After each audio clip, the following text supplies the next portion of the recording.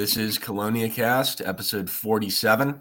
Today we're joined by Dr. Richard Vetter, who is a veterinarian and teacher in the Faculty of Veterinary Sciences at the National University of Asunción. Dr. Vetter has extensive experience working with Paraguay's turtles and tortoises, both in the veterinary practice and in captivity, as well as in the wild. We're really excited to talk to him today about this very specific group of turtles and some of his other work. We've focused on specific locales in previous episodes, and it's always a fun thing to do to really dive into a certain place. So thank you for coming on, Dr. Vetter. Well, thank you, guys. It's been a turn of events. It was me, actually, who contacted you, asking if you wanted to talk to someone from Latin America, and you gave me okay. So I'm happy to be here with you in this program. And, well, let's get started. All right. So what first got you interested in turtles and tortoises? And what made you want to pursue a career as a veterinarian? We'll start there. Well, I recall wanting to be a vet my whole life. So it was the common thing for me. And it's curious because I'm the only vet in my whole extended family. I'm the only one who studied natural sciences or health sciences in that regard. So I don't know where that came from, but I don't regret it. I wanted to be a vet my whole life, and specifically a vet for turtles and birds. I don't know where that came from either. So I was always interested. I grew up with turtles. My grandfather brought some back in the day, and I grew up with those animals. So I think that got me interested. And I don't know why I chose vet school specifically. I mean, biology was never on my mind, which would have been the logical thing growing up with animals. So I don't know why, but I chose it and I love it. And it's a new field here in Paraguay. Latin America in general, but specifically in Paraguay, we're just uncovering the superficial layer. We're getting to know species. We're still discovering species over here. So it's a great time to be alive in this place. And there's a lot to do. There's a lot to know yet. And that's awesome. It's interesting in looking through a lot of people from the United States, when they go to school for undergrad or vet school, they just stay within the U.S. I mean, the U.S. is a big country. There's a lot of things going on there. But for a lot of internet people in other countries, it's more common, it seems like, to go abroad to another place for some level of school. I noticed that you've spent some time in Mexico in schooling. I'm curious what that experience was like and what you learned there. Well, my whole formation, my whole career was in Paraguay. I did want to go abroad, but the costs are just huge for us. I tried some scholarships, but I didn't get them, and that's sad. I mean, you don't have to take a grudge against it, but I still want to. I'm trying. Whenever I finish my master's, I'll pursue some PhD somewhere else. But regarding Mexico, well, that strange part of our life we call the pandemic. I was stuck. I mean, I think everyone was. We were a year without doing anything. We couldn't do anything. So I looked up for some courses. I found this this online course about birds and everything, and I did it. And the last module was there in Mexico. So I went a month to Mexico. I spent 1 week doing that, finishing my course, and then. Well, it all goes back to turtles. I spent some days with Eduardo Gasol, a great veterinarian, a great person, a very kind person. He took me in. He works in Jalapa in Mexico. He has a huge animal clinic, and in his spare time, he takes care of sea turtles. So he took me to the aquarium of Veracruz. We liberated some turtles. He showed me an island where they lay eggs. It was an amazing experience in general. And I spent some time in some other rescue centers with Enrique Yarto in Mexico City. So the whole experience was pretty intense. But it's not as much as a master's or anything. It was just a course I did in Mexico. That's really interesting. Mexico's a really fascinating place. I spent some time in Belize doing turtle work, so not super far away, and just the assemblages of turtles there is fascinating. You get such a diversity of families and forms. It's a really interesting thing. So we can, I think, dive into Paraguay's turtles and maybe kind of start broad and then narrow down a little bit to some things that you've done research-wise and specifics. But I'm curious, just to start us off, what are some of the most interesting experiences you've had with Paraguay's turtles, both in the wild and in captive or veterinary settings? Well, to start off, we have a great advantage that we only have 10 species. So it's pretty easy to get to know them. And they're pretty different. I mean, if you don't like turtles, if you're not into animals, you'll get confused. But they're pretty different. That being said, it's like 3 or 4 species which are the most, so to say, common ones, which are kept at homes. And that's the main experience, really. What we get in the practice, what we get from our work with the Ministry of the Environment, we work a lot with them, from seizures, from taking animals from illegal traffic, and they come to us, and all the bad things that happen at home. People don't know how to keep turtles. And I mean, that's pretty universal. Yeah. You can't get the ideal or the perfect place or space or food for the animal. But I'm hopeful we know a little bit more than the average person. But in the end, the sad thing is they don't really care. They just want to have an animal, and the animal starts having problems. They don't want the animal anymore, so they drop it off by us. The animal with many problems, and we have to take care of it. So it's mostly terrestrials, Chelonoidis chilensis, Chelonoidis carbonaria, and sometimes Kinosternons. They are the most common ones. They're not endangered per se. But the funny thing was, working on the field when the guys from the TSA came last year, we didn't find any turtle in the field. Chelonoidis chilensis, talking specifically what you would call tortoises. So they're not easy to find. Somehow people find them, and the city is full of them. I mean, talking in a 5-year period, we've got more than 200 of these animals in the practice. And you just know they're not okay.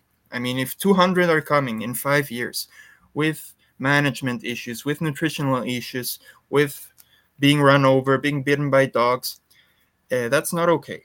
And that's where the problem really, where we can see the problem. The problem starts probably somewhere else, but that's what we can see. And then you have the other 7 species, which are not very common in captivity, luckily, but they are the most sensible to changes in the environment. They're mostly aquatic turtles, and they're sensitive to, we have the agricultural problems. They're changing the fields, they're changing the water ponds, they're losing habitat mainly. So they're not easy to find. When you find them, it's not in an ideal setting. It's probably when they're making bridges, when they're making rice fields, but they still come to us. So I guess we're doing something right because we're getting the animals, but the situation in general is not very promising for turtles in Paraguay. Well, it's interesting. Are they experiencing just declines in general around the country? Like that's why chilensis is difficult to find, or locals are just out there all the time, and that's how the bunch of them ended up in the city. Like it's probably that. Yeah.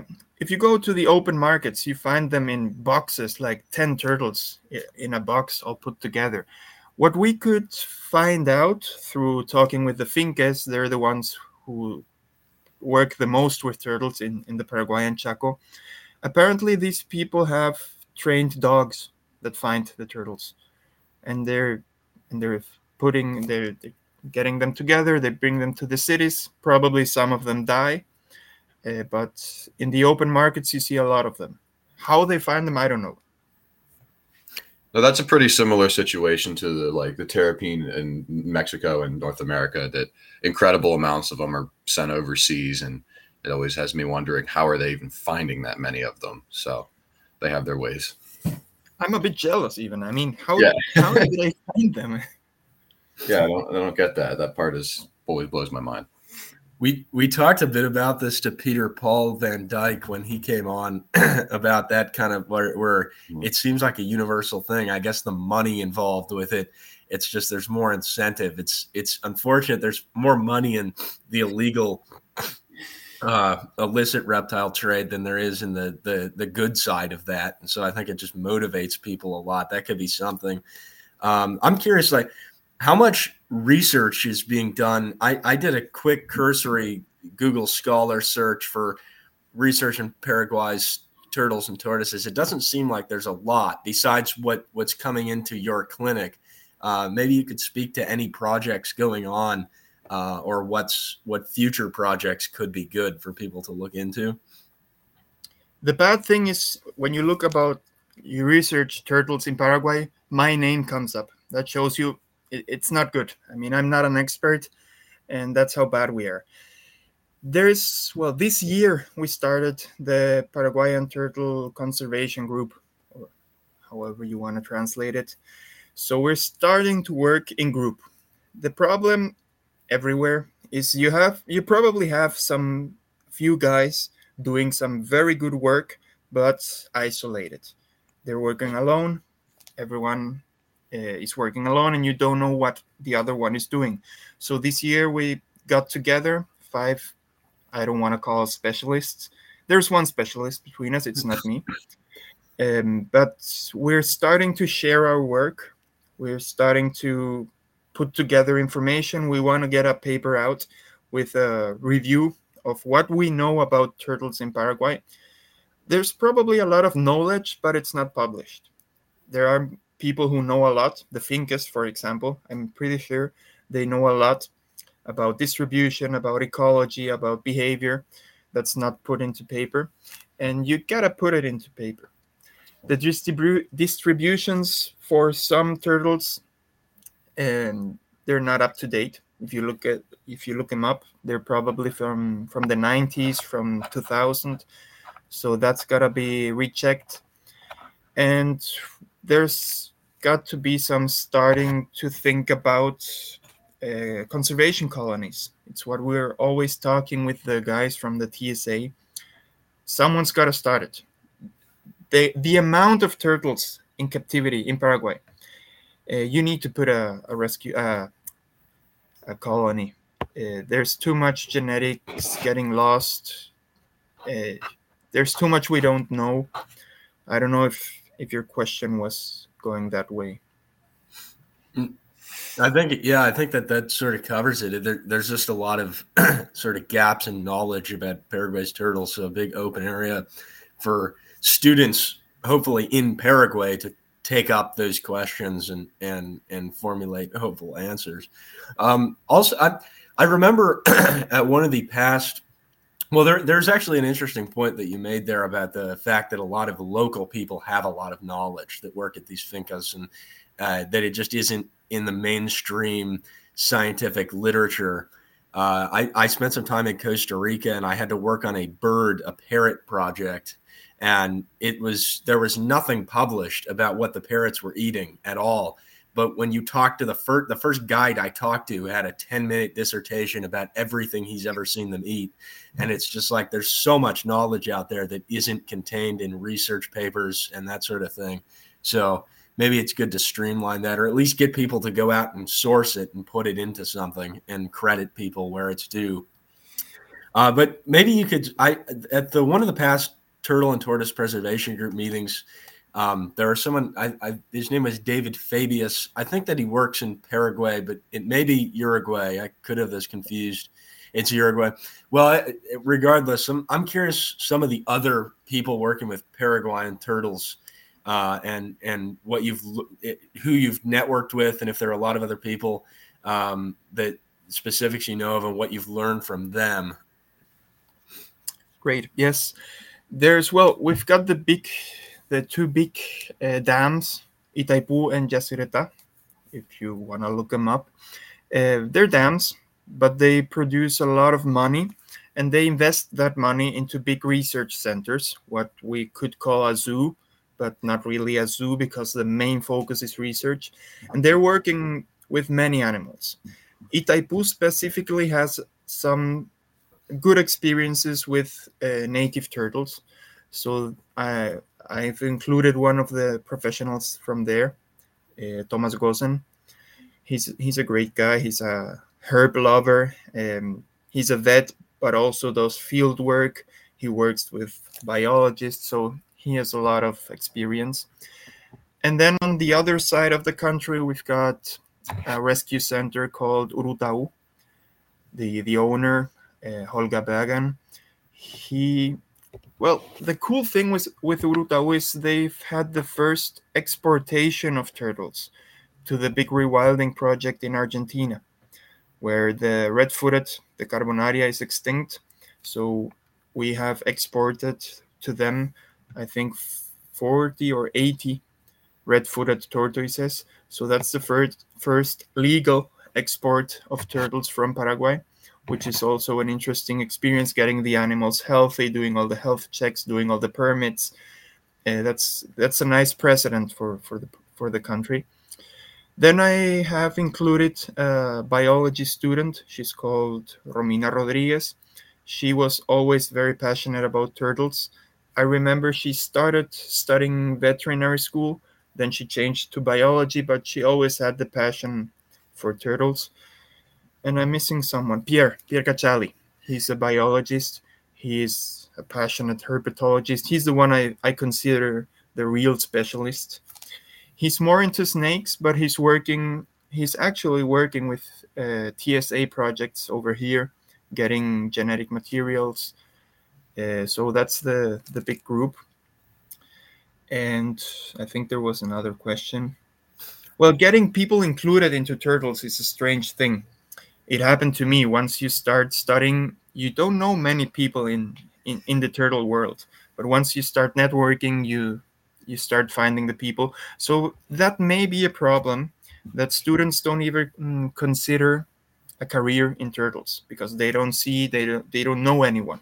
We want to try and reverse that with this conservation group. We want to do symposiums. We want to talk to the people in the field, like you mentioned. There's been some interesting experiences in the field where you talk with the people who live there, and they know everything. They know when the turtles lay eggs, when they hatch, when they're in the water, when they come out, what they eat. It's amazing.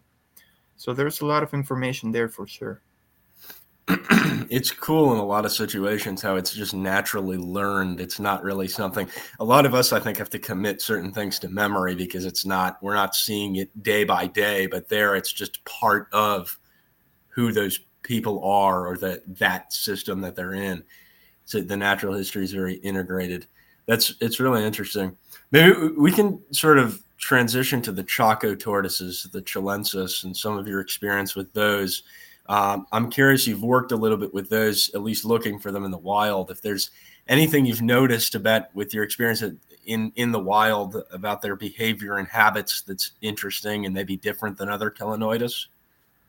Well, the Chaco is the environment is amazing. It just wants to kill you. It's hot, it's spiny, it's dry, it's crazy. And for an animal that small to survive there, that's amazing. The problem is we're humans. We want to get up when the sun is out, and by then this turtle is already hidden. I mean, it's an animal that has to live in a 40-50 degrees Celsius environment, so it gets up very early with the first sun, goes out, gets something to eat, and then it hides. It hides from the intense heat up until dusk. At dusk, it goes out again, drinks water, gets some food, and then it hides again at night. So it's pretty difficult to find. You may find them in their little caves or wherever they hide.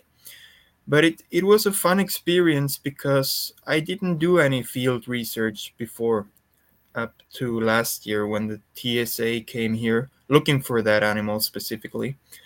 And it was my first experience doing field work with biologists, uh, seeing how they look for turtles, where they look for turtles, directly applying everything we know about their behavior in the field is crazy. I'm talking like a vet because I get the animals brought to me. You biologists, you do the opposite. You go out and look for them. So it was pretty interesting. And in there you realize why this animal, I have them in captivity. And now I realize why they're not very active during the day. It makes sense now, naturally. They avoid that intense heat. And you also realize why it is so difficult to keep them healthy in captivity. How can you replicate something so strange in captivity? 40, 50 degrees heat, cactus, dirt, sand, heat, uh, very few predators, really. And in captivity, you want to give them lettuce, tomato, which doesn't nourish them. People don't even consider giving them cactus. So that's where the problems begin. They keep them in a totally different habitat. I mean, where I'm living, which is the other side of Paraguay, it's very humid. Humidity gets to 70-80%, and the Chaco is totally dry. So we usually find them with some fungi on the shell. They want to feed them daily. They want to give them water daily, which is not natural for this animal. I mean, the animal can be 4 months without drinking water, and it's perfectly fine. It's even hydrated. And they want to feed them daily. They want to make them drink water. They come to the practice because the animal hasn't been eating for 3 days, and that's normal. I mean, it's even good. They're usually fat. And well, there are other species in the Chaco. It's really interesting. I didn't find them yet. We're talking about Acanthochelis macrocephala, and Pallidipectoris, which actually compete with one another. Acanthochelis pallidipectoris is a very, very difficult to find. I think there are like 7 reports in our written history in the Paraguayan Chaco. The last one is from last year, I think. They live in very shallow water, which was usually normal in the dry Chaco, up to now, where you have the deeper ponds for animals. And in the deeper ponds, you get Acanthochelis macrocephala, the bigger one. And apparently they compete. The macrocephala is a bit more aggressive than the Pallidipectoris, so it shies them out. And the Pallidipectoris is moving towards shallow water, which is getting fewer and fewer. So we're probably losing that species because of these changes in the environment. Then you have Chinosternon, which is all over the place, very easy to find, very difficult to lose. And the Carbonaria, the red-footed tortoise, which is crazy because if you look at the distribution of Carbonaria, you get them from probably Colombia up to southern Paraguay, southern Brazil. The distribution is very wide, which cannot be normal. I mean, there's probably some subspecies going around which we're not really identifying yet. So that's for Chaco tortoises. With Do you have any idea what the macrocephala are eating, or why they have enlarged heads, and why they prefer deeper? I don't know if this question is really great, but or why they prefer the deeper habitat compared to the more ephemeral type wetlands? I should know that, but I'm guessing they eat toads and small fishes in the bottom of the ponds. The head is not really that big. I don't know why they call her macrocephala. And we have another species down here, which is the Mesoclemis van der Hege. That one has a big head. The macrocephala is just a normal snake neck turtle with a normal head. I don't know what is normal in biology. Um, but that, yeah, it's not even much bigger than the Pallidipectoris. They're just I don't know, the fascinating thing in biology. They're not very different, but the behavior is totally different. Yeah. Yeah, it's interesting. Thinking about the competition, it could be something where it's just indirect for food resources, and one is just able to export or exploit one food source to the exclusion of the other, or that if they did have a larger head, which I assumed prior to that, that's interesting to hear that they'd actually be physically displacing the Polydipectorus and causing injury, that kind of thing. So there's multiple things that could be going on. Do you know if they're do the Polydipectorus there? Do you find them with more injuries, or is it just that they're using the same food resources? I've only seen one. I've actually seen one once in my life, and I'm still bitching about it because I got one in the practice. It's the classic wildlife rescue. The animal was in the wild, and some person thought he had to rescue it because he found it. Yeah. And I was going to confiscate it, but then I thought I shouldn't. I have no legal authorization. But, well, the animal got to the clinic really skinny, so I asked the man to leave the turtle, to leave it to me. He said no, and he took it with him again. And, well, that's what happened. I, I would have been really happy if he left me the turtle. Well, there's a thing with the behavior. Apparently, the Acanthochelis macrocephala avoids the intense heat, so that's why he's looking for uh, deeper waters. During the day, he keeps in the bottom, and at night he goes to the surface and eats. Probably the Pallidipectoris doesn't need this. Why? I don't know, but it's probably better evolved to sustain the heat in the Chaco. Uh, so answering your questions, I've never seen an injured Pallidipectoris. Macrocephala, yes, because they're kept as pets also. But Pallidipectoris, all the reports I've seen have been from just biologists finding them, looking for them directly. And the last one was a casual encounter on a, I don't know how to call this, on the side of the road. There was a little bit of water, and the turtle was there. It was really lucky.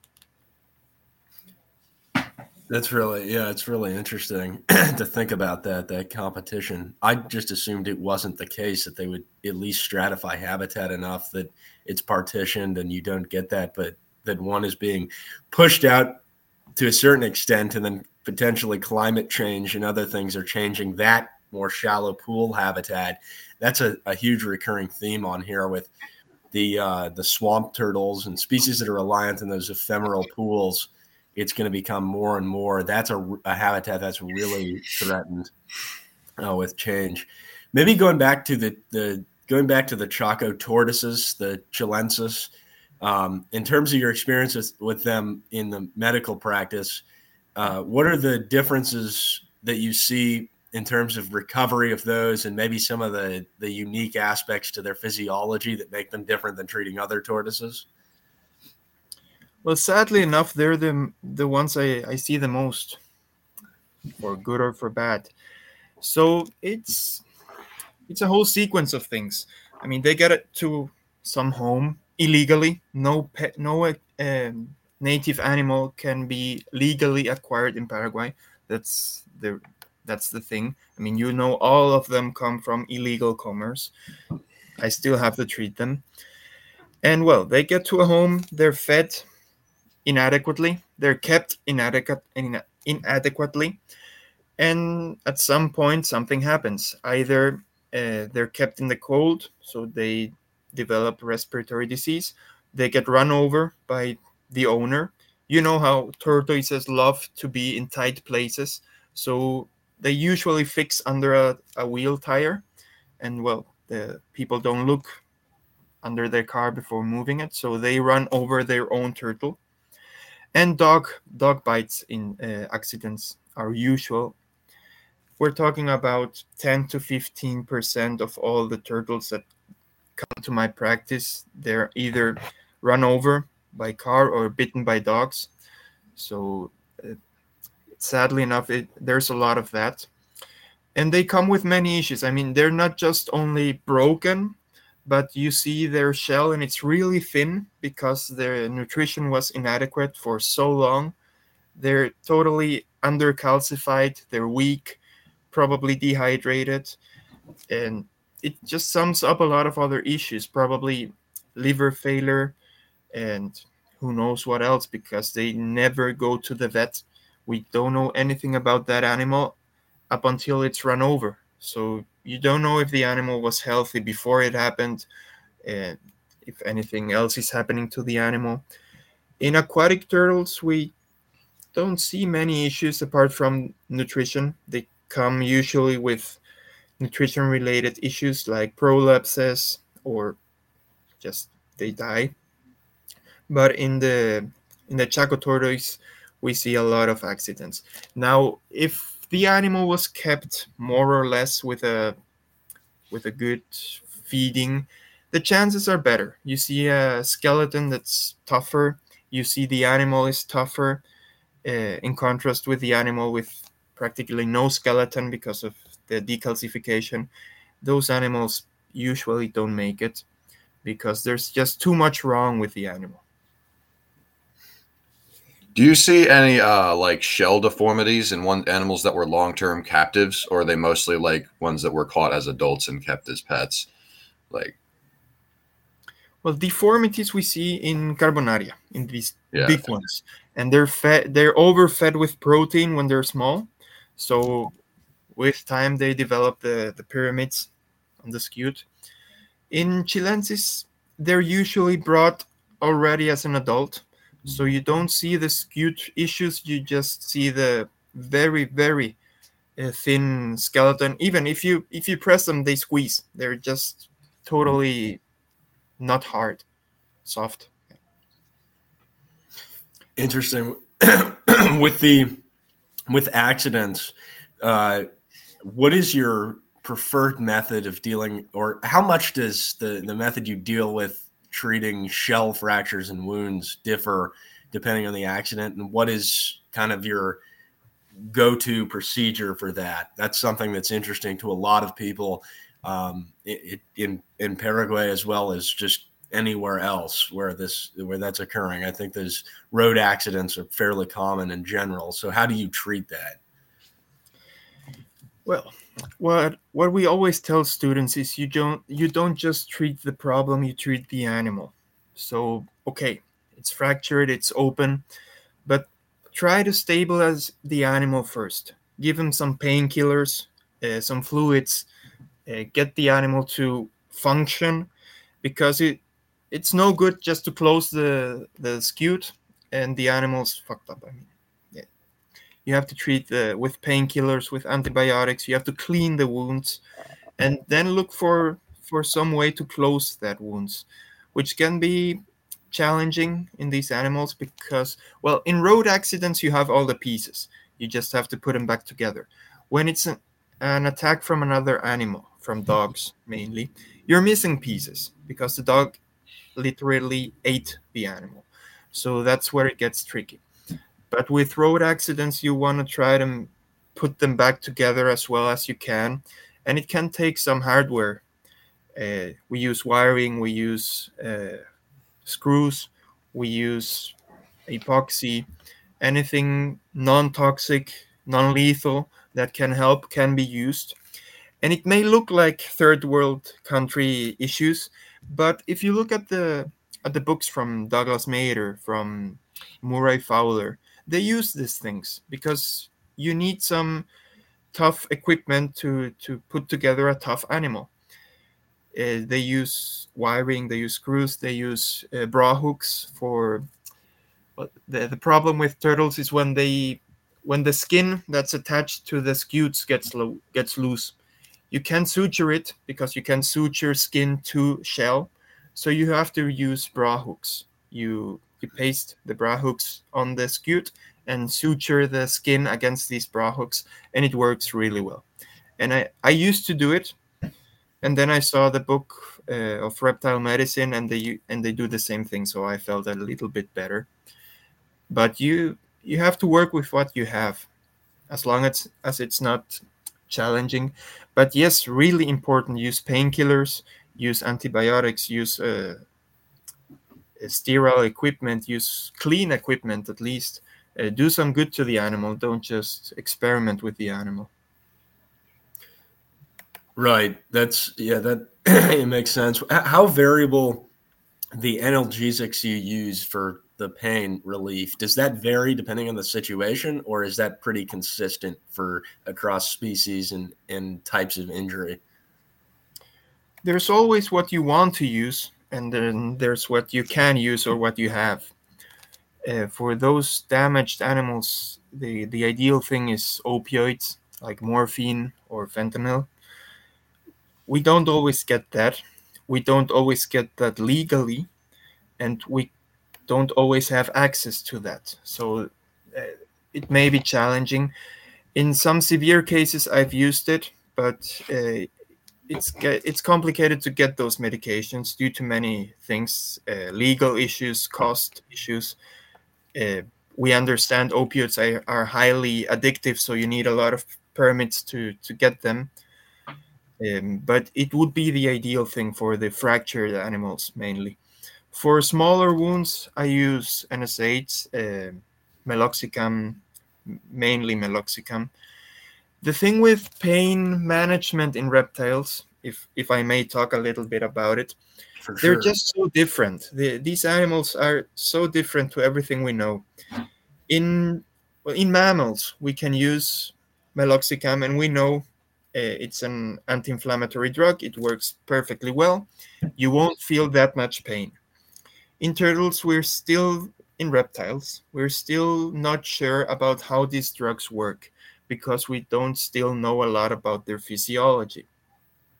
For example, um, in pain, we talk about some enzymes called cyclooxygenasas. I think it's the same in English. We call them COX, COX, not what you're thinking about, COX with an X. And you have COX-1 and COX-2.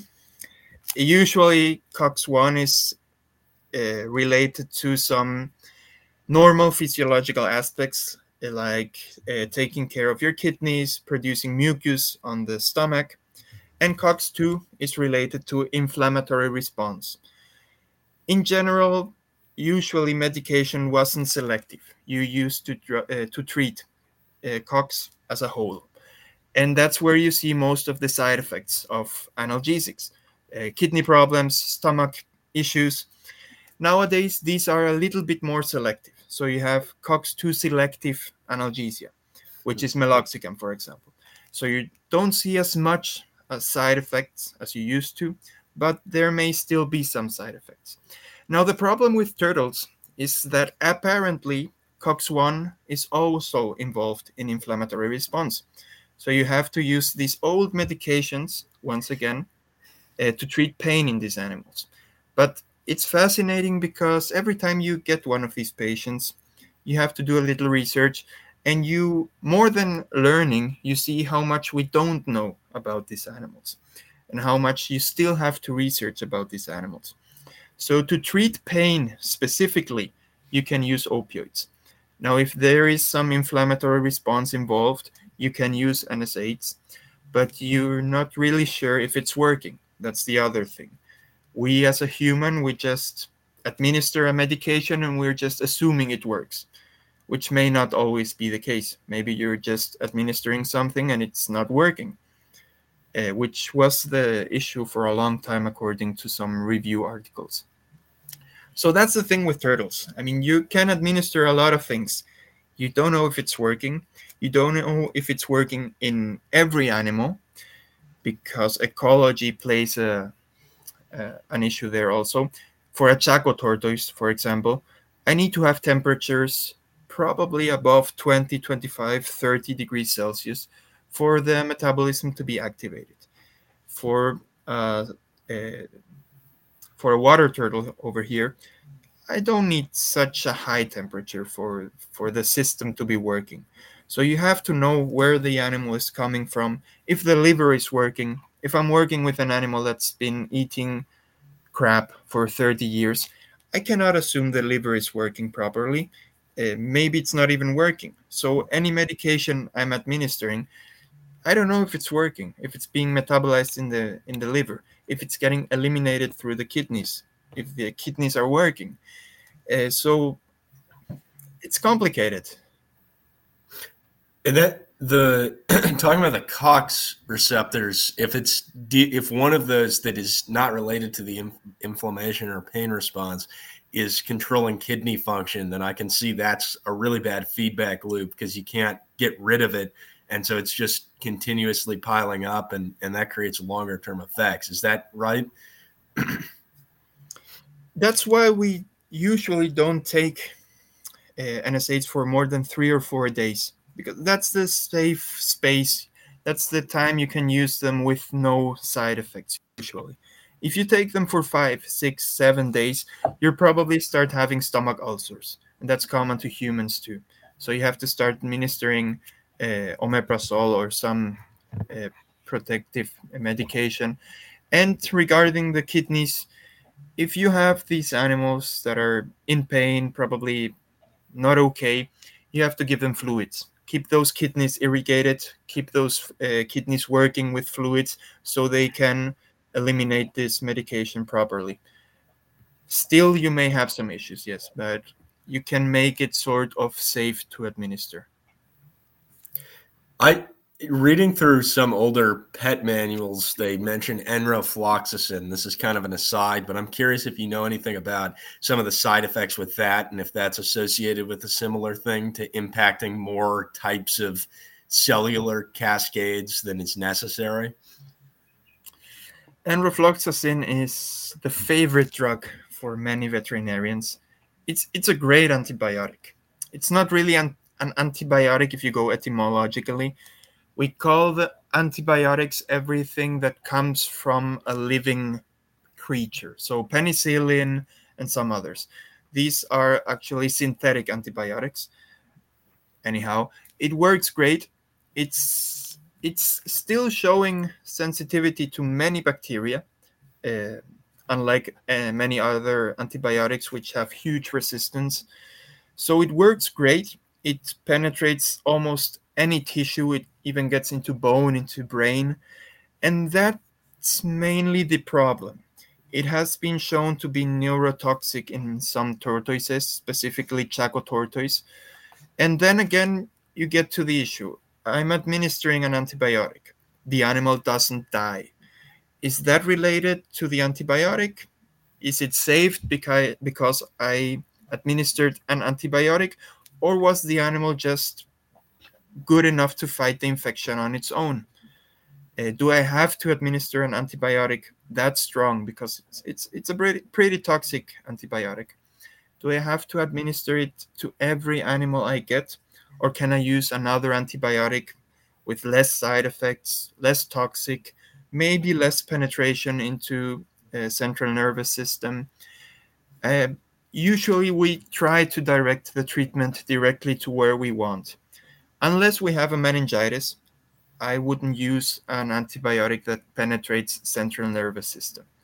So if I have just some skin wounds, I would use an antibiotic that works good on skin and on soft tissue and not that aggressive. Maybe even some topical antibiotics. But yes, enrofloxacin is used a lot. It has reported neurotoxicity in some species. This is not always published, that's the other issue, but it's just personal comments of animals that died upon administration of high doses of enrofloxacin.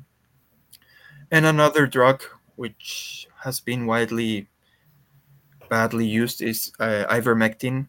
Ivermectin is really toxic on turtles, and I've heard from people who used it and the turtle died. And well, that's the thing. Sometimes you just want to help the animal, and you don't have uh, all the backing, all the information. I'm talking about vets who don't usually work with wild animals. They want to treat them as if it's a dog. That's the thing with antiparasitics in general, in wildlife in general. I mean, if you do a coproparasitology on a turtle, you'll find loads of parasites. a huge amount of different families, different everything. But maybe that's normal, and that's what a vet that works with domestic animals doesn't consider, that the animal is a part of an ecosystem, and maybe even the animal is an ecosystem for a whole lot of living species. And maybe even these parasites have a really important role to play in the digestive system. If they don't have these parasites, they will start to have some digestive problems. This has been described in iguanas, for example. I didn't find literature about it in turtles, but it makes sense. These animals are living in an environment where they have to live with these parasites, and in the environment, they're not dying from parasitosis. So they're probably just symbiotic. But something really interesting about this one case I've had with Hydromedusa tectifera, my only experience with the species, and it was amazing. I mean, everything about the animal is amazing.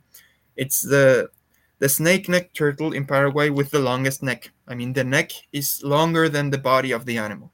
It's beautiful animal, and we found well, actually, the animal was brought to us because it was run over, and we found some algae on the scutes on the top of the animal.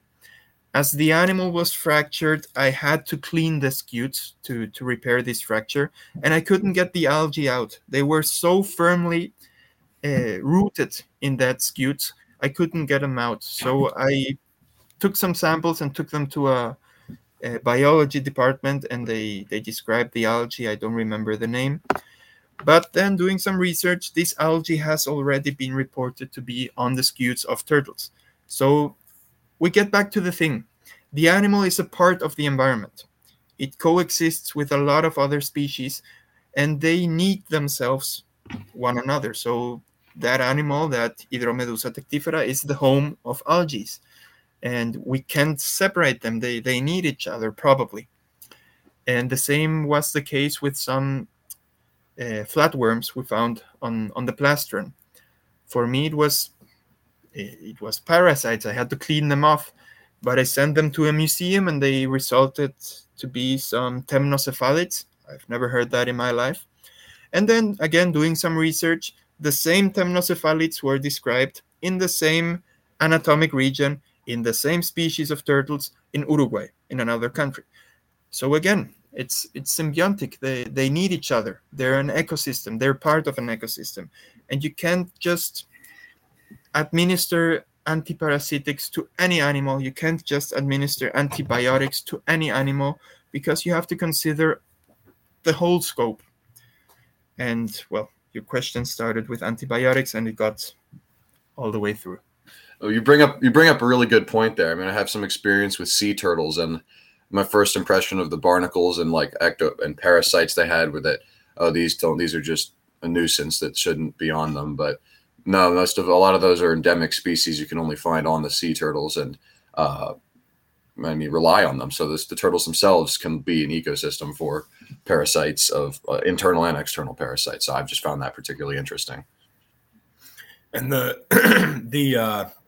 that's a really interesting point. But then also like the microscopic level too, the microbiome and that sort of thing. I feel like that's an area that hasn't been really researched enough in turtles. So it just holistically, like you said, it's the organism itself is part of an environment, but it is an environment for all of these things at all different levels of scale. So it's really fascinating to think about that. And it goes back to what you said early on about keeping the animals. I mean, how do you replicate that? Because if you don't have the natural environment, then do you really have all the pieces that are required to make that animal function at the highest level? Well, talking about that, I'm pretty sure the animal doesn't know what it has to eat. It's just there. Everything is there. And how can you replicate that? Even if the animal itself doesn't know what it has to eat, it will eat anything you put in front.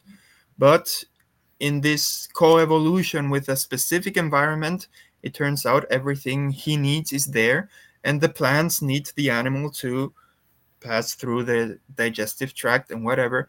So it's really tricky to replicate that in captivity, really. Yeah. Right. It's interesting. Yeah.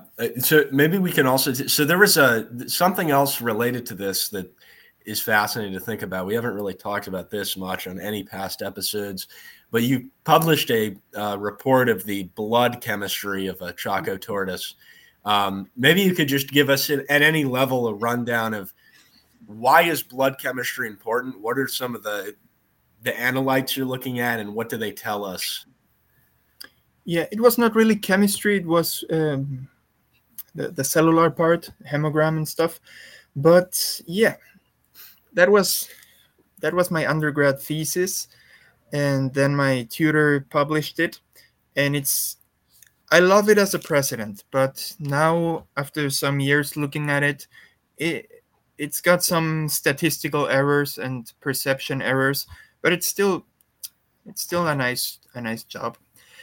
Well, blood things in animals is something veterinarians love. They get the animal, take some blood, and run down all the analysis. Just like in any other exam you do, be microbiology, be parasitology, even X-rays, and blood is not the exception. If you make a test, you will get a result. That's universal. You have to understand the result. You have to know what it says. You have to interpret the result. And that's where it gets tricky. The same as in microbiology. You do your culture and bacteria will grow. That's normal. You don't have to treat every bacteria with an antibiotic. Probably most of the bacteria are normal, even useful. The same thing with blood samples. If you take a sample, if you run it down, you will get a number. But what does that number mean? And that's what we don't know yet, clearly. It's really difficult to establish reference values for turtles because of all the requirements to have reference values. You need at least, I think, 150 animals of the same species, of the same sex, of the same age, of the same place. And you don't get that with wildlife. I mean, if you look at papers, they're getting like 10 animals, maybe 50, but when the number is bigger, they're usually from different places, and it starts getting mixed up because nothing that we know as normal in mammals is normal in reptiles. We're talking about homeostasis that is crazy. I mean, as a human, we cannot tolerate a 3 degrees Celsius difference in temperature. If I'm 36 degrees now, with 39, I'm in a coma. With 33, I'm in a coma. So there's little space for life. In these turtles, as they're ectothermic, maybe today they woke up with 10 degrees. They're perfectly fine. At midday, they're having 30 degrees and they're perfectly fine. So they're tolerating 20, 30 degrees in the same day and they're perfectly fine.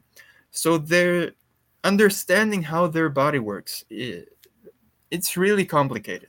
You can take blood in the morning and take blood in the afternoon, and the values will be totally different, and it means nothing. Or maybe it does, and we still don't know it.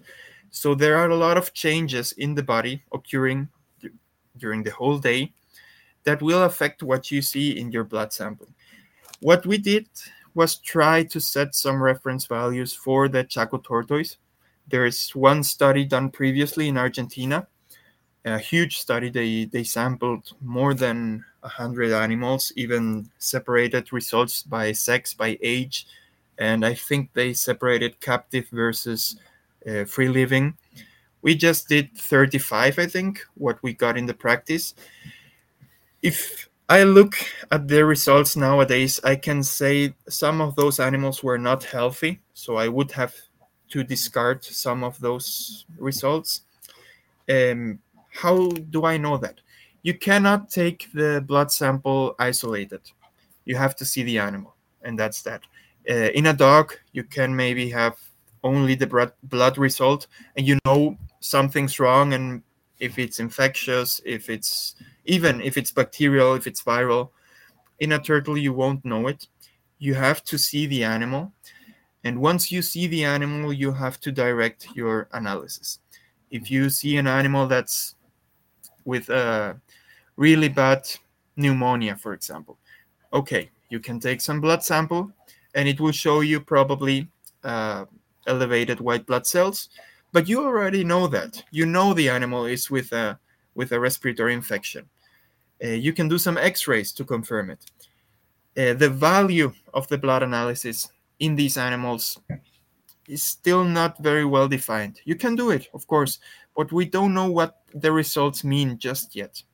And there are many other analyses we can do which may be more valuable for treating an animal, but you always have to see the animal. You just can't isolatedly take the blood sample and try to interpret what it says, because you'll get confused. It doesn't make really much sense.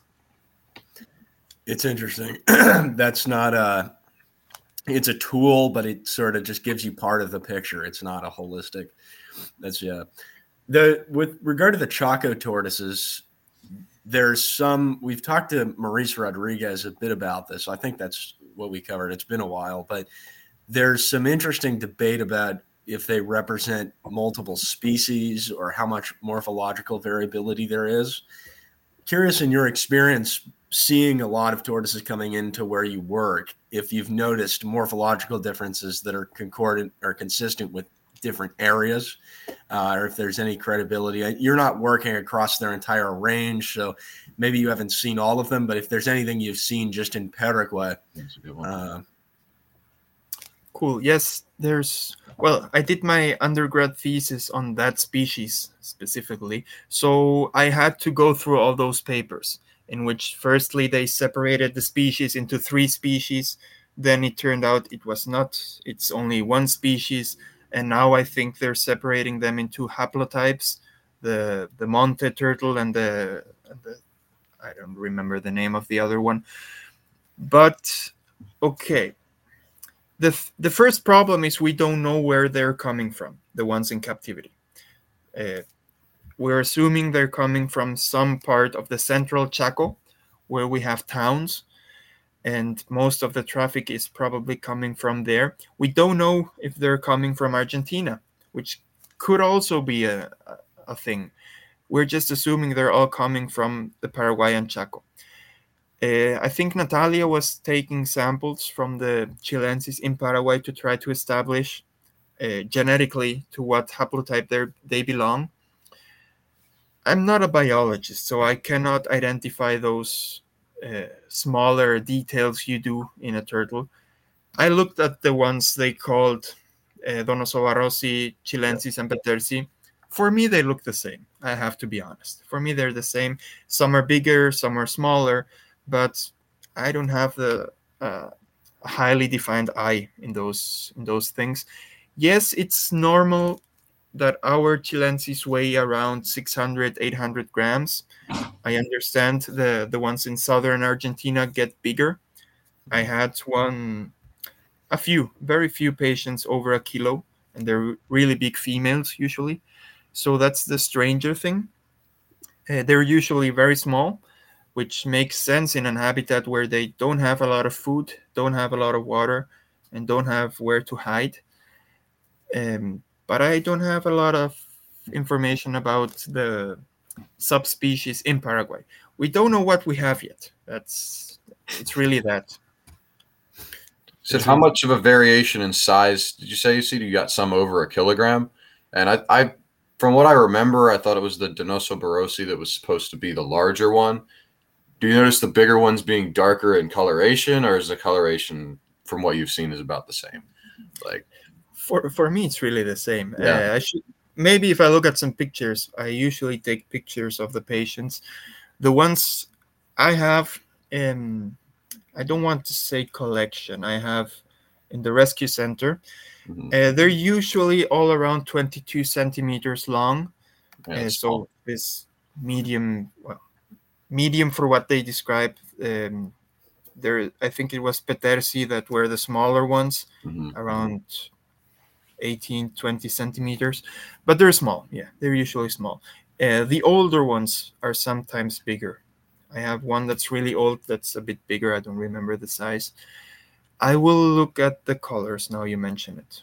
Yeah, I'm interested to see that. I've seen some photos of like Donoso borosi that are like much darker and very large for a Chaco tortoise. So unless I'm mixing up which of the types I'm thinking of here, but No, it's the that's sure, the yeah, so-called Donosovarosi was the bigger one. Yeah. yeah. That's but How, so in your experience, do you know much about how there it seems like there are areas where Chaco tortoises will overlap with the red-footed tortoises, where the red-footed tortoises become more of a dry, tolerant species with that kind of plasticity in terms of their habitat preferences. Are they really partitioning habitat where they overlap, or what is the situation there?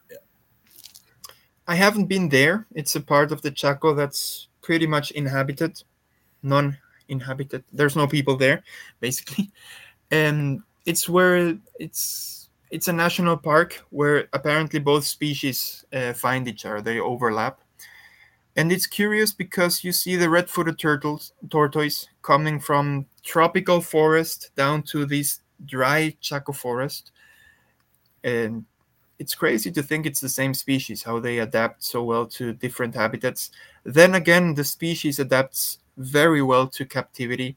They're very plastic. They're seen even in human settlements. Uh, they're eaten. I mean, there's some native tribes here that feed on red-footed turtle.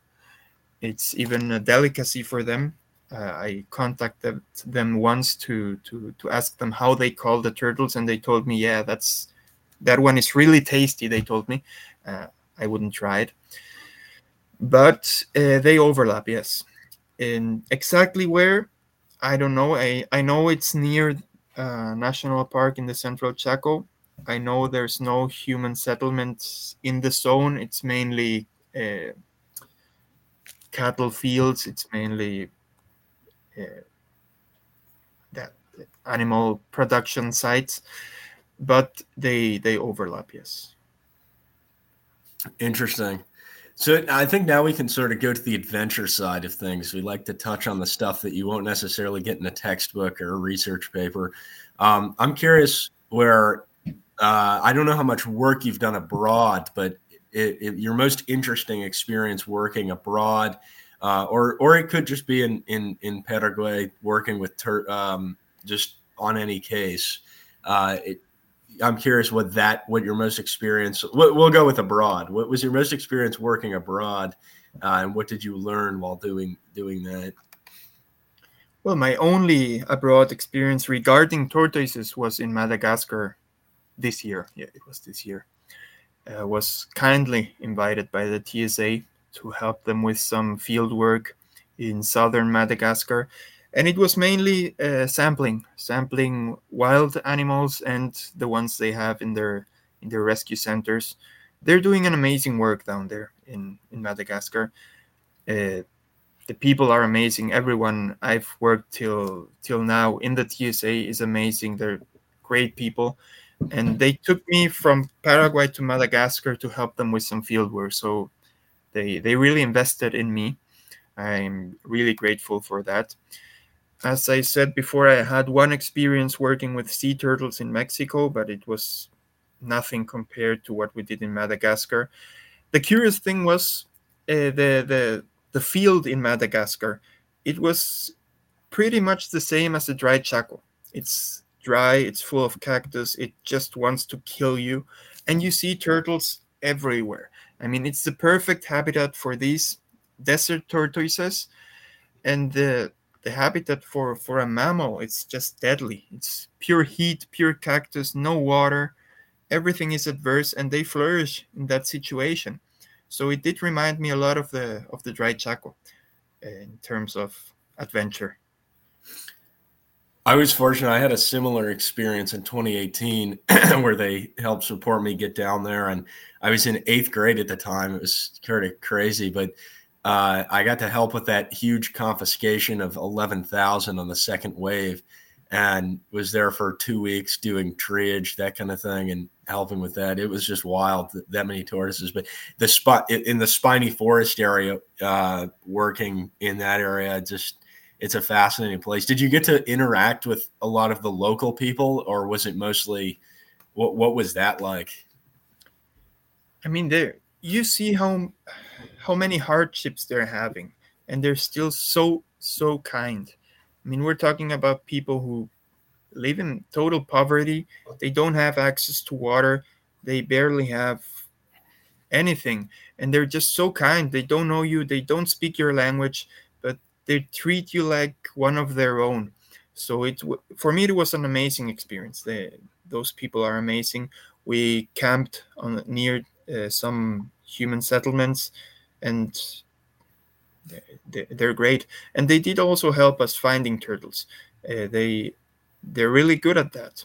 They found the turtles in the bush. They even told us they walked a few kilometers with the turtles to bring them to us, and then took them back.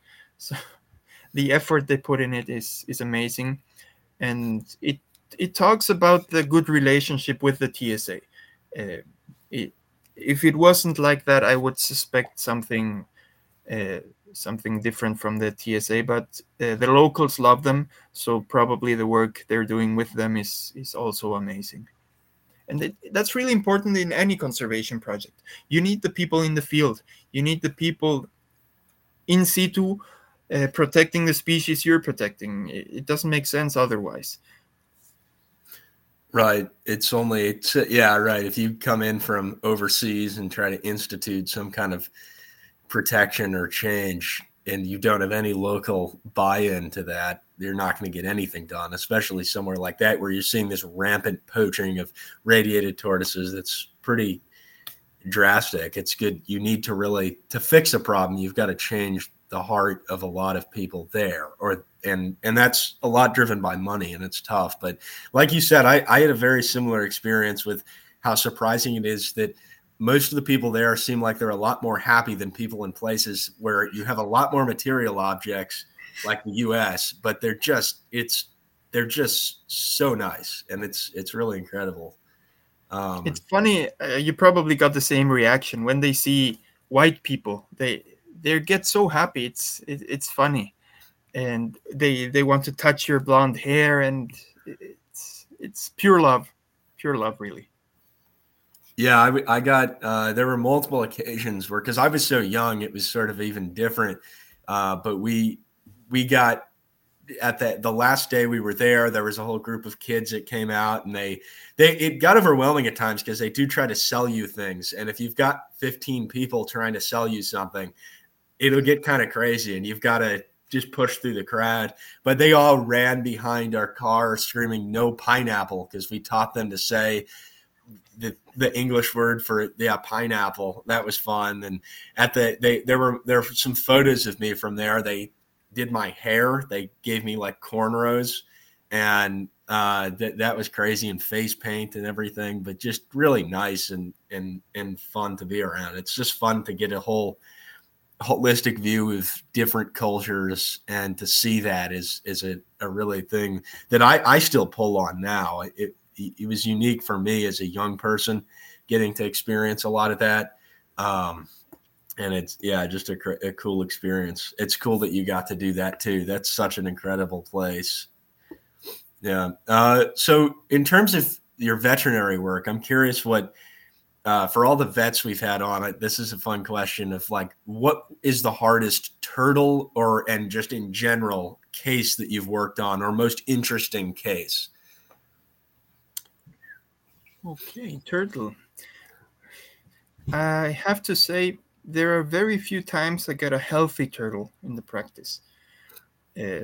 But okay, the difficult thing is if the turtle is not visibly sick, but you know the management is not correct, you have to explain to the owner. They have to change the management. They tell you, no, this turtle has been eating lettuce and tomato for 20 years and it's perfectly fine. And you know the animal is not perfectly fine, and it may go bad anytime, but you have to try to explain to the owner what changes have to be made and why. And that can get really tricky. Uh, Different to when they get run over or when they're visibly sick, when the owner has to admit that something is wrong. So that's on the turtle side of things. Some tricky cases we got is with big mammals. Okay, big for us. We got some maned wolves. I'm currently working with a maned wolf, and it's pretty tricky to work with a maned wolf because the animal doesn't like to be touched, and it has to be touched twice a week to change some bandages and stuff. Uh, but we get some pretty cool cases working. Well, we're a national university, so we're public, and we work with the Ministry of the Environment. So any seizure first comes to us. We have to triage, we have to get the animal healthy, and then it can go to a zoo or a rescue center or back to the wild. So we see many cool cases, many pathogens we know are out there, but we still haven't found them. Many pathogens reported in every country around us, but still not in Paraguay. And I'm constantly looking out for that. And we have okay wait once you start looking you start finding, and that's pretty cool. We're now reporting the first case of inclusion body disease in snakes, something that's been happening in the whole world for many years, and we're having now the first report in Paraguay. This doesn't mean the disease didn't exist before that. there's there was just no one reporting it. The same thing with human herpes virus in primates, in non-human primates. It's something reported.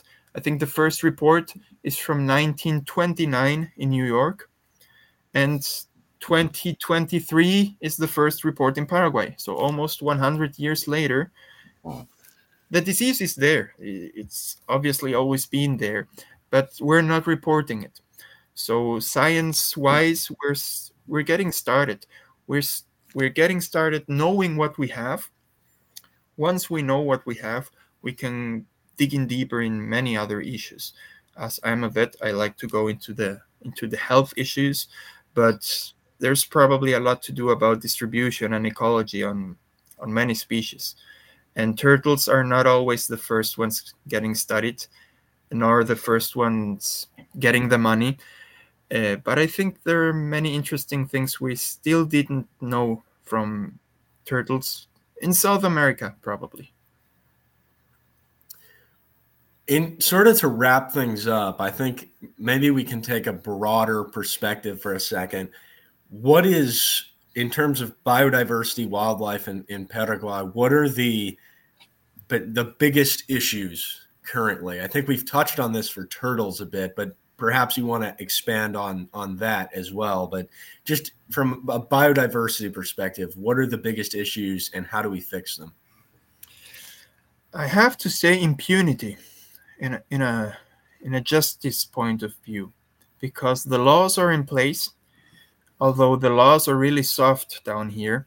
I mean, you see in neighboring countries, people get to jail uh, because of wildlife traffic. You see this in Brazil, in Argentina, even in Bolivia. In Paraguay, you don't go to jail. Maybe you get to pay a fine, which doesn't really always happen. So there's no problem really. You can buy the animal, you know it's illegal, but nothing happens. And one way or another, you're sustaining the whole wildlife traffic through that, through impunity. You see rich people having their garden full of animals. I'm talking about blue macaws that are extinct in the wild in Paraguay. There are some crazy numbers, some estimates. Blue macaws, Anodorhynchus hyacintinus, I think there are less than 50 in the wild in Paraguay. So they're considered practically extinct. And there are more than 200 captive only in the capital city, in Asunción. So why? I mean, there is no legal way to get a wild animal in Paraguay. All the animals, according to our law, you can only buy animals from a certified breeding center. And there is no breeding center in Paraguay. So they're all from wildlife traffic. And why does this keep happening? Um, probably all my patients in the practice are from illegal traffic. I still have to treat them. I love to treat them. It's my way of doing some good to the species. But they're all from wildlife traffic. Why does this happen? Because people can buy them and nothing happens. I can tell the police, I can tell the prosecutors, this is where they are selling them. I even know for how much they're selling them, but nothing happens. So it's basically impunity. Interesting. That's it seems to be a pretty recurrent theme. A lot of places we've talked about this in the turtle trade in Asia and such, and a lot of places that's specifically like, yeah. So it's interesting to think about that, and it's a tough one to fix because it's a political fix for the most part. But I guess the best way to do that is to make people aware of it and not like it because it's a bad thing for wildlife. Well, the excuse is normally the cultural thing that supposedly we evolved living with the animals. If you see the population in the city, we're almost all of European descent. So we weren't the ones living in the wild with these animals. And Yeah. on the other hand, they don't, if they would at least take care of the animals. The problem is, okay, you start controlling this and you start seizing all these animals. Where do you take them? There's no place that could receive, in Paraguay at least, uh, thousands of turtles, thousands of parrots. What do you make with all of them? So it should start as a gradual thing. Start controlling, start registering who has what animal, and start uh, controlling that they keep them well, that they feed them well, that they take them to the vet, and at least make that sort of ex situ conservation. The, people aren't keeping. When I think about it, there's sort of differences culturally. I'm curious in what the case is in Paraguay, but if you look at the United States, there are a lot of people that have a lot of captive animals.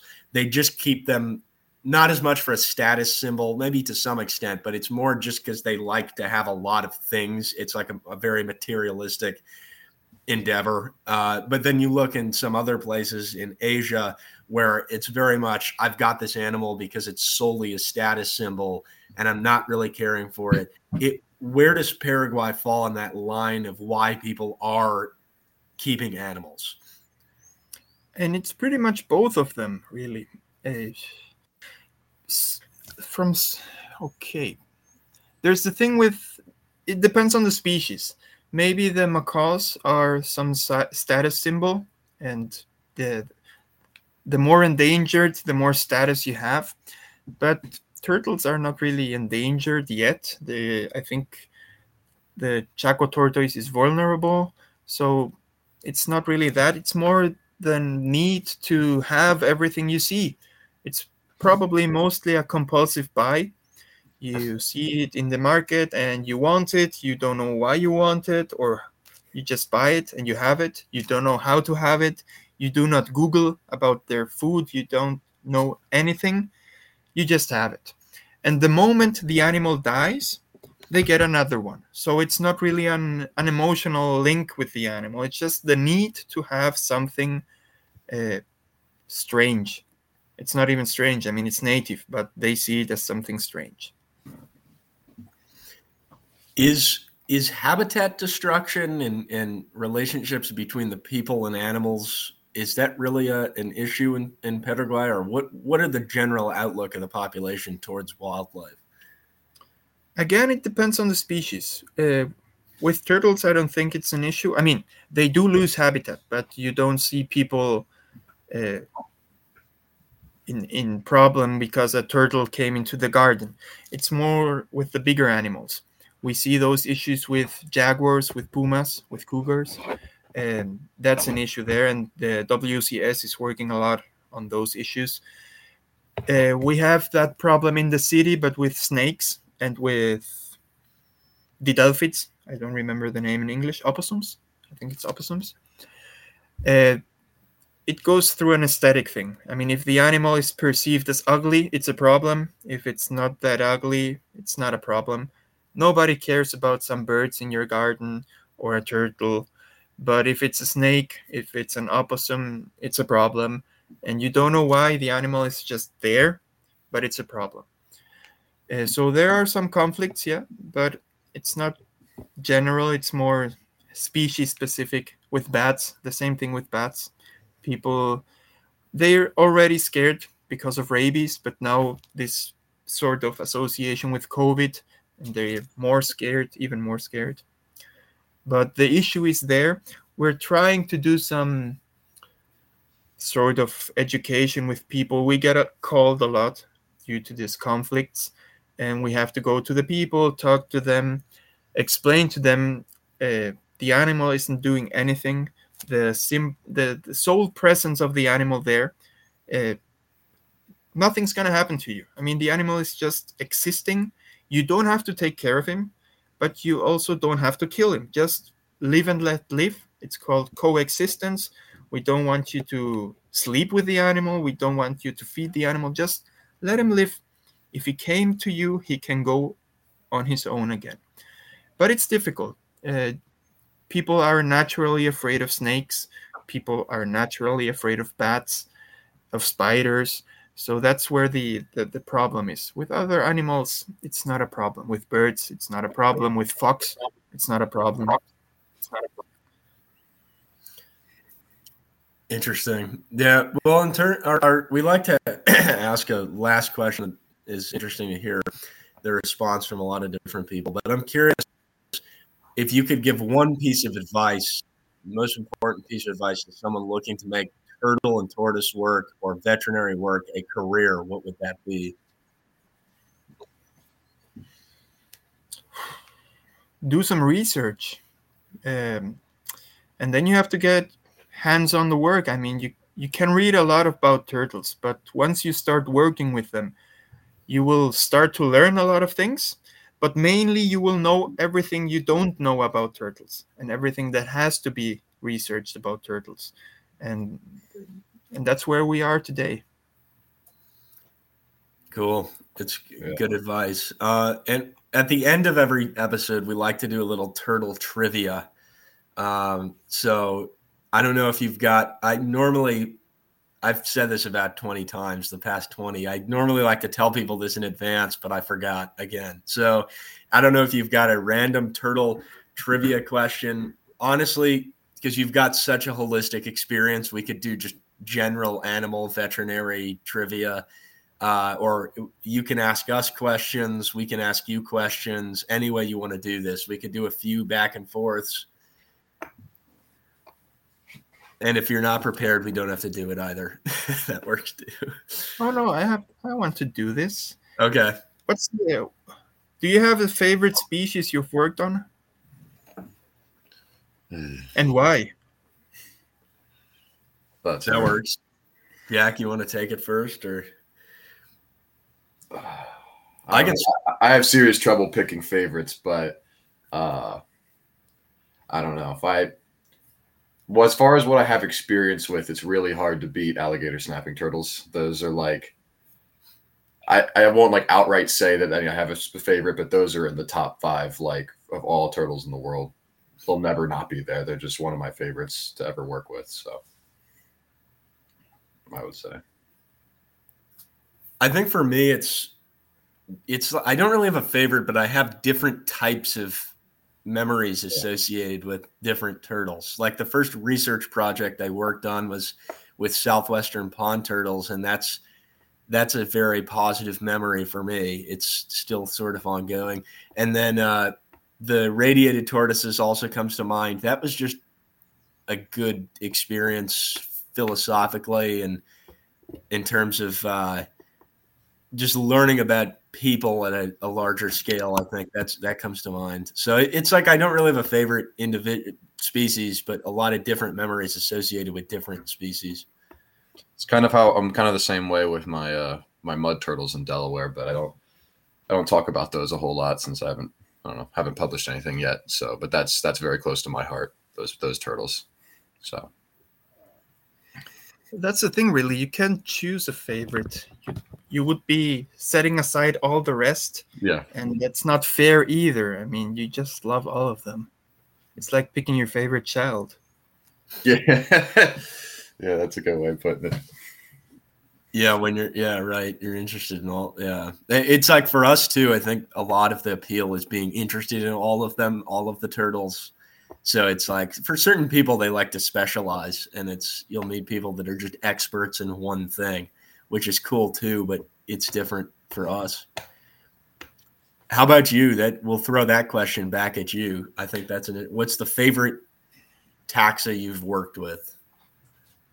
Well, obviously, turtles have been an important part of my still short-lived experience, but the whole experience regarding the one case of Hydromedusa tectifera, it was amazing. Everything I learned and the way that animal opened the scope about all the symbionts and all the ecology of the animal and the ecology around the animal, that was an amazing experience. So that's definitely one of my favorite animals because of everything that happened around the animal. It was a range extension too, correct? Yep. That's and that's back to what we talked in the beginning. The local population know that species is there forever. I mean, it was always there and people knew it. Just no one ever published it. It's interesting. We in the Belize work that we did, this is a little different, but the narrow-bridged musk turtle, those ones we found that they were. I think it was about an 80-kilometer range extension where we were trapping them. They know it's an interesting case because we worked at a field station that's kind of removed from a lot of areas, so I don't think there were people there that knew about. And I guess it's not really comparable because this was literally just an extension that no one seemed to know about. Although some of the people that had worked there had talked about seeing turtles that look like that crossing the road at times in the past. And it was like, I think that there were definitely run-ins with them. And it's just that as Western biologists, we hadn't seen them. So it now is in the literature, and I think that's valuable. But it's like, yeah, the local knowledge is more extensive than I think we give credit to a lot of the time. So it's definitely good. I don't know if you've got any more trivia questions, or we can wrap up. Oh no, I'm dry. Okay. Cool. Well, we can wrap this one up. If you've got anything else to say, but if not, it's been. Well, I'm really grateful. I'm grateful for your time. Thank you. As are we. It's really been an honor to talk with you today. It's for me personally really interesting to focus on a specific area in its turtle assemblage, but also some of your veterinary work. It was fun to jump between those two things, and your knowledge is really extensive. So it was really fun to dive into some of those subjects. And Colonia Cast came down to Paraguay. That's the first one. That's true. Yeah. I think, we've done, what are we? It's in South America now. We have people that represent Brazil, Argentina, Colombia. Yeah. Colombia. Yes. So 4 South American countries. So we've got to keep expanding that. So if you know anyone in Bolivia, Chile, Ecuador, I guess, well, we could, Galapagos for that. Galapagos is one too. And Uruguay, those are all, and Venezuela. We've still got some stuff to do there. So, but thank you, Dr. Vetter. It's been a pleasure. And thanks for everyone listening. This has been episode 47.